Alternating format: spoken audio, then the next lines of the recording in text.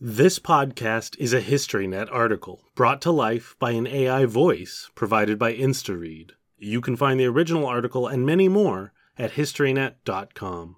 The time Ecuador and Peru fought a 34-day war over a patch of Amazonian jungle, by Jerome Long. A border dispute with Spanish colonial origins, the Cenepa War was waged using the latest in technology. There it was again. He was sure of it now. Muffled by the dense Amazonian undergrowth came the low rumbling of a vehicle moving at barely a crawl.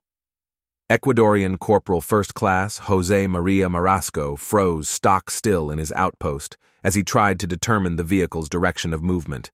It seemed closer now, and he could hear the snapping of branches beneath the vehicle's tires. Then he heard their muted voices, the hated Peruvians, an officer giving orders, a sergeant giving directions, and they were all coming toward him. The war he knew was coming had arrived in the Cenepa Valley.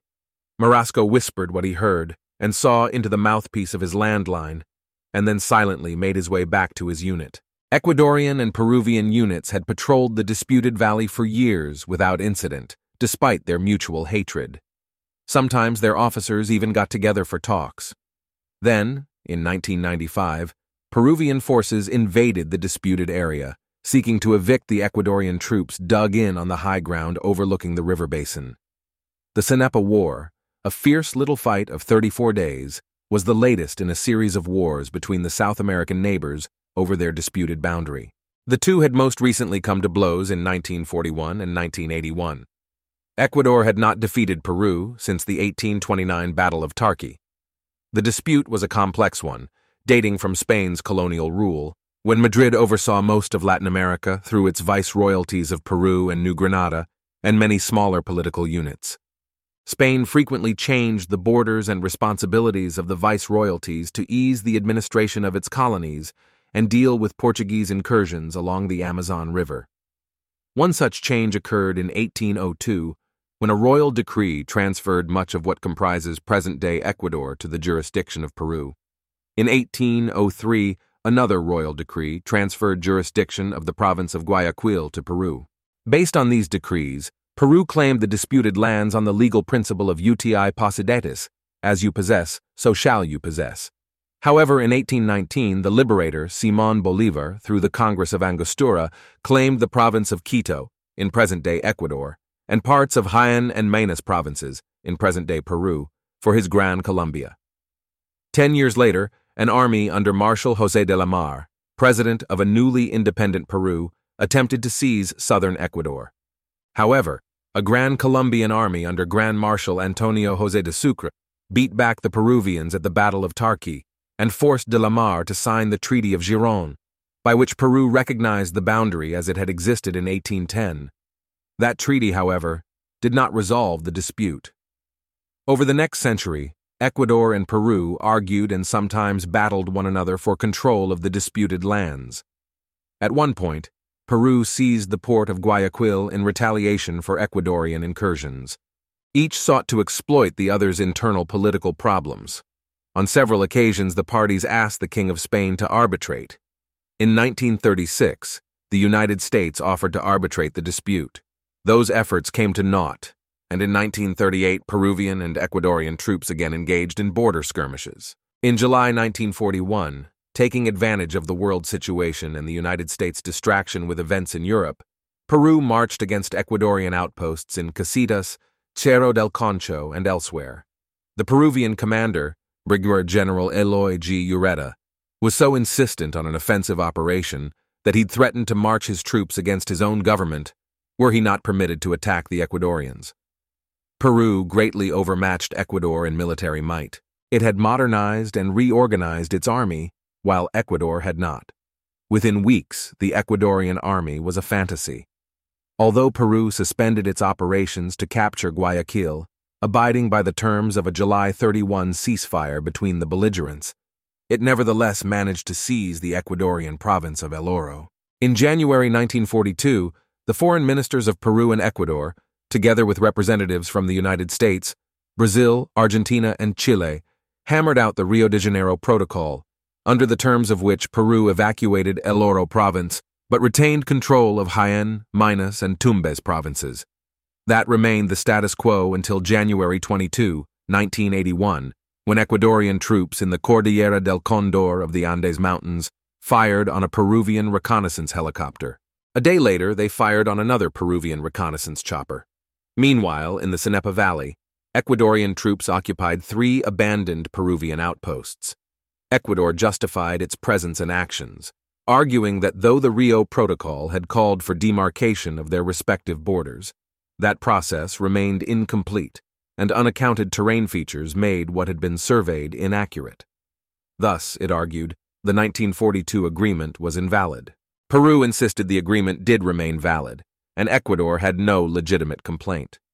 Peru, still militarily superior to Ecuador, resolved to retake its outposts and evict the Ecuadorians from the valley. Ever since its 1932-33 drubbing by Colombia over territory in the Amazon rainforest, Peru paid particular attention to its military, rebuilding it, retraining it, rearming it, and obtaining professional military advice from such European powers as France and Italy. In contrast, Ecuador used its military primarily to suppress internal unrest and failed to heed the threat posed by its historical enemy. In short, Peru prepared for war, Ecuador did not. The results were painfully predictable and humiliating for Ecuador. At the outset of what became known as the Paquisha War, Peru twice attempted to assault the namesake Ecuadorian-held outpost before abandoning its efforts. On the third attempt, however, a Peruvian helicopter armed with rockets destroyed an Ecuadorian anti-aircraft battery, allowing helicopter-borne Peruvian soldiers to land and engage the Ecuadorians, driving them off after a short but intense firefight. A day later, on January 30, the Peruvians assaulted a second Ecuadorian outpost using attack helicopters and fighter bombers. Landing air assault troops, the Peruvians quickly drove off the Ecuadorians.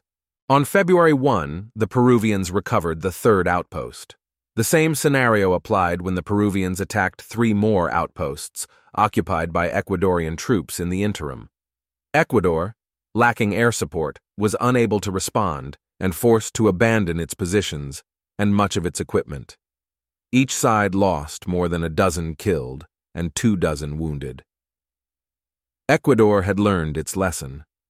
When it instigated the next war, in 1995, it came prepared. In early January, Ecuadorians seized the high ground in the Cenepa Valley and dug in. They had modern weapons, including anti-aircraft missiles and significant modern air assets, including French-built Dassault Mirage F-1JA and F-1JE fighters with air-to-air missiles, and Israel Aircraft Industries Kfir C-2 and TC-2 fighters. They changed their tactics as well. Instead of directly confronting the Peruvians, as they had in the past, the Ecuadorians employed ambush and hit-and-run tactics, which one authority likened to tactics utilized by the Viet Cong in Vietnam. The Ecuadorian strategy was the same as in previous encounters in the disputed region: occupy positions Peru had abandoned in order to fight the Maoist Shining Path insurgency elsewhere. Ecuador would thus present a fait accompli to anyone interested, especially Peru. The challenge to Ecuador was to hold those positions. The disputed area is roughly the size of the District of Columbia, less than 60 square miles, and lies approximately 50 miles east of the Ecuadorian city of Loja and 60 miles southeast of Cuenca. The Peruvian capital of Lima is about 600 miles to the south. The Cenepa River drains its watershed and ultimately sends its flow to the Amazon. The Cenepa Basin is ringed by mountains, notably the Cordillera del Condor to the west.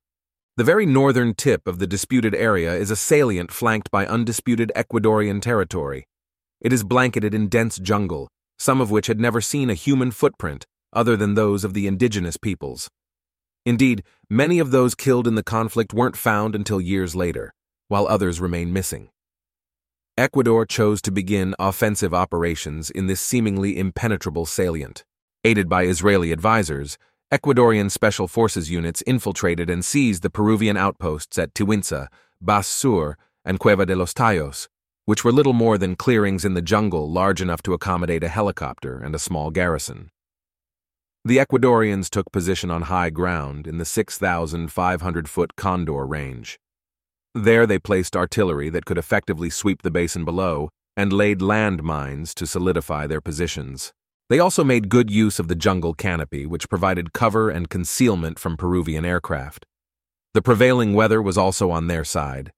Cloud cover and rain often prevented effective use of the numerically superior Peruvian air assets. The Ecuadorians exploited their interior lines for good communication. They also used GPS to pinpoint targets and took a page from the U.S. Army's airland battle doctrine. Utilizing roads through the Condor Mountains, the Ecuadorians made excellent use of their logistical support system. The Peruvians were limited to long-distance helicopter airlifts. Ecuador quickly established air superiority. Peru would lose a reported 7 aircraft altogether: 1 medium bomber, 2 fighter bombers, 1 light attack aircraft, and at least 3 helicopters. The Ecuadorian Air Force suffered only damage to 1 light attack aircraft. Peru's military resources were numerically superior in almost every respect, but after more than 15 years of fighting Shining Path guerrillas, its army was worn down and dispirited. Once thought to be the most potent air force in Latin America, the Peruvian Air Force was a shell of its former self. It suffered from poor maintenance and a dearth of spare parts. Further, the Peruvian economy was in shambles, still reeling from long-term hyperinflation. Peruvian President Alberto Fujimori was keenly aware his military was in poor shape to fight anyone. Indeed, he met with Ecuadorian President Sixto Durán Balen to advise him Peru would be withdrawing some of its forces in the Cenepa Basin to commit them to the fight against the Shining Path. He expressed his hope Ecuador would understand and not take advantage of the situation, but maintain the peace. Unfortunately for Fujimori, Ecuador did take advantage of the situation. It would suffer no further humiliation. As one regional expert put it, Ecuador's 1941 loss of access to the Amazon went against the Ecuadorian soul. Despite their setbacks, the Peruvians were able to muster a task force of 2,500 men to recapture the outposts.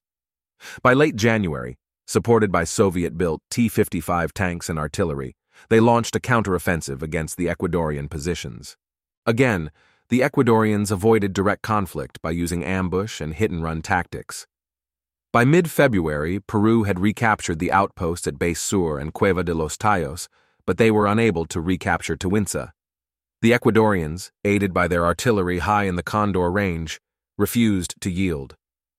Despite its maintenance issues and lack of spare parts, the Peruvian Air Force flew as many as 16 sorties per day against Ecuadorian positions, but at a price. Ecuadorians armed with ground-based weapons, including the British-made blowpipe shoulder-fired missile, shot down several Peruvian helicopters and attack aircraft. On February 6, a Peruvian English Electric Canberra B-68 bomber was lost with all aboard when it flew into the side of a mountain, apparently due to poor weather conditions. In an air-to-air battle on February 10-2, Ecuadorian Kafir C-2 intercepted several Peruvian U.S.-built Cessna A-37B Dragonfly light attack aircraft and downed one, while 2 Ecuadorian Mirage F-1JAs shot down 2 Peruvian Sukhoi Su-22M attack aircraft. Though Peru denied the latter, 2 were combat losses. A problem faced by ground attack aircraft of both air forces was the asymmetrical nature of the battlefield. Peruvian pilots in particular had difficulty distinguishing between friendly and enemy positions. For the most part, the war was fought by platoon-sized elements. There were no front lines. A Peruvian unit might have an Ecuadorian platoon to its rear or vice versa. When the combatants finally agreed on a ceasefire and their respective armies were to disengage, the effort took more than 2 months due to the battlefield asymmetry. Clearly, Ecuador holds the key terrain, one military analyst noted. I know they have sufficient firepower so that if they really wanted to take out the Peruvians, they could do so. Ecuador can hold out for a long time. It didn't have to. By early March, both sides had agreed to a UN-brokered ceasefire calling for the separation of the combatants, demobilization of their armies, substantive negotiations, and a normalization of diplomatic relations. The butcher's bill for the conflict came to a reported 34 killed for Ecuador and 60 for Peru. The war was estimated to have cost $1 billion. Though sporadic fighting broke out, generally the ceasefire held. Not until 1998 did the 4 original guarantors of the 1942 Rio de Janeiro Protocol, Chile, Brazil, Argentina, and the United States, hammer out a permanent solution. Even then, the agreement was only possible because both Ecuador and Peru had significantly altered their long-held positions. Ecuador, in a massive sea change, agreed to work within the parameters of the Rio Protocol. Likewise, Peru reversed its long-held position. There was no legitimate dispute. The negotiations almost came to an abrupt halt when Ecuador buried its war dead in a cemetery it had created within the disputed zone. After months of negotiation on that issue alone, the guarantors devised a compromise by which the cemetery was deemed owned by Ecuador, but under Peruvian sovereignty. Peru, in turn, agreed to give up any right to confiscate Ecuadorian property. The parties also agreed the area should be a demilitarized zone, and peacekeeping troops from the guarantor nations were to deploy in the zone as observers. Finally, Peru agreed to Ecuador's unfettered access to the Amazon River. Both parties signed the Brasilia Presidential Act on October 26, 1998, thus putting a definitive end to a more than 150 years of dispute. Ecuador emerged the victor. Some commentators call it a stalemate, but the fact remains Ecuador was not, as the Peruvians had long intended, ejected from the Cenepa Basin, but left of its own accord under the ceasefire protocol. It had prevailed by careful planning, improved logistics, shrewd choice of terrain, and the use of modern technology, and after having revamped and rearmed its military. As Ecuadorian President Duran Balen stated, the victory was due to 14 years of military preparation since the 1981 debacle. The Cenepa War has changed international thinking in several ways. First, it dispelled the long-held view that democracies don't war with other democracies. Clearly, they can and do if the circumstances and national interests are right. Second, Ecuador's successful use of modern technology proves a small state can fight a larger one on equal terms, thus presenting a real deterrent to its larger neighbor. Third, the war destroyed the notion Latin America has become a generally peaceful region, not requiring close attention by third parties, such as the United States. U.S. foreign policy ignores Latin America at its peril. Duran Balen emerged as one of Ecuador's most popular presidents and elder statesmen, though scholars debate the legacy of his presidency. He died, much revered by the Ecuadorian public, at age 95 in 2016. Although his administration defeated the Shining Path insurgency, significantly improved the economy, and won re-election in April 1995 by a wide margin, President Fujimori became increasingly authoritarian. Facing charges of corruption and human rights abuses in 2000, he fled to Japan. Then, on a 2005 visit to Chile, he was arrested and later extradited to Peru. In 2007, Fujimori was convicted of illegal search and seizure, and 2 years later he was convicted of embezzlement, bribery, and human rights violations, including the use or approval of death squads and torture. He is serving a 25-year prison sentence. Fujimori's son, Kenji, served as a member of the Peruvian Congress from 2011 to 2018. His daughter, Keiko, ran for the presidency in 2011, 2016, and 2021, but was defeated each time. Jerome Long is a former instructor at the U.S. Army Command and General Staff Officers course who taught classes on such topics as military intelligence, operational warfare, and military history. For further reading, he recommends Latin America's Wars. Volatile. 2. The Age of the Professional Soldier, 1900-2001, by Robert L. Shana, and Air Wars between Ecuador and Peru. Volume 3. Aerial Operations over the Cenepa River Valley, by Amaru Tincopa. This story appeared in the 2023 summer issue of Military History magazine. Thank you for listening to this HistoryNet article. For more in-depth, compelling historical content, please visit historynet.com.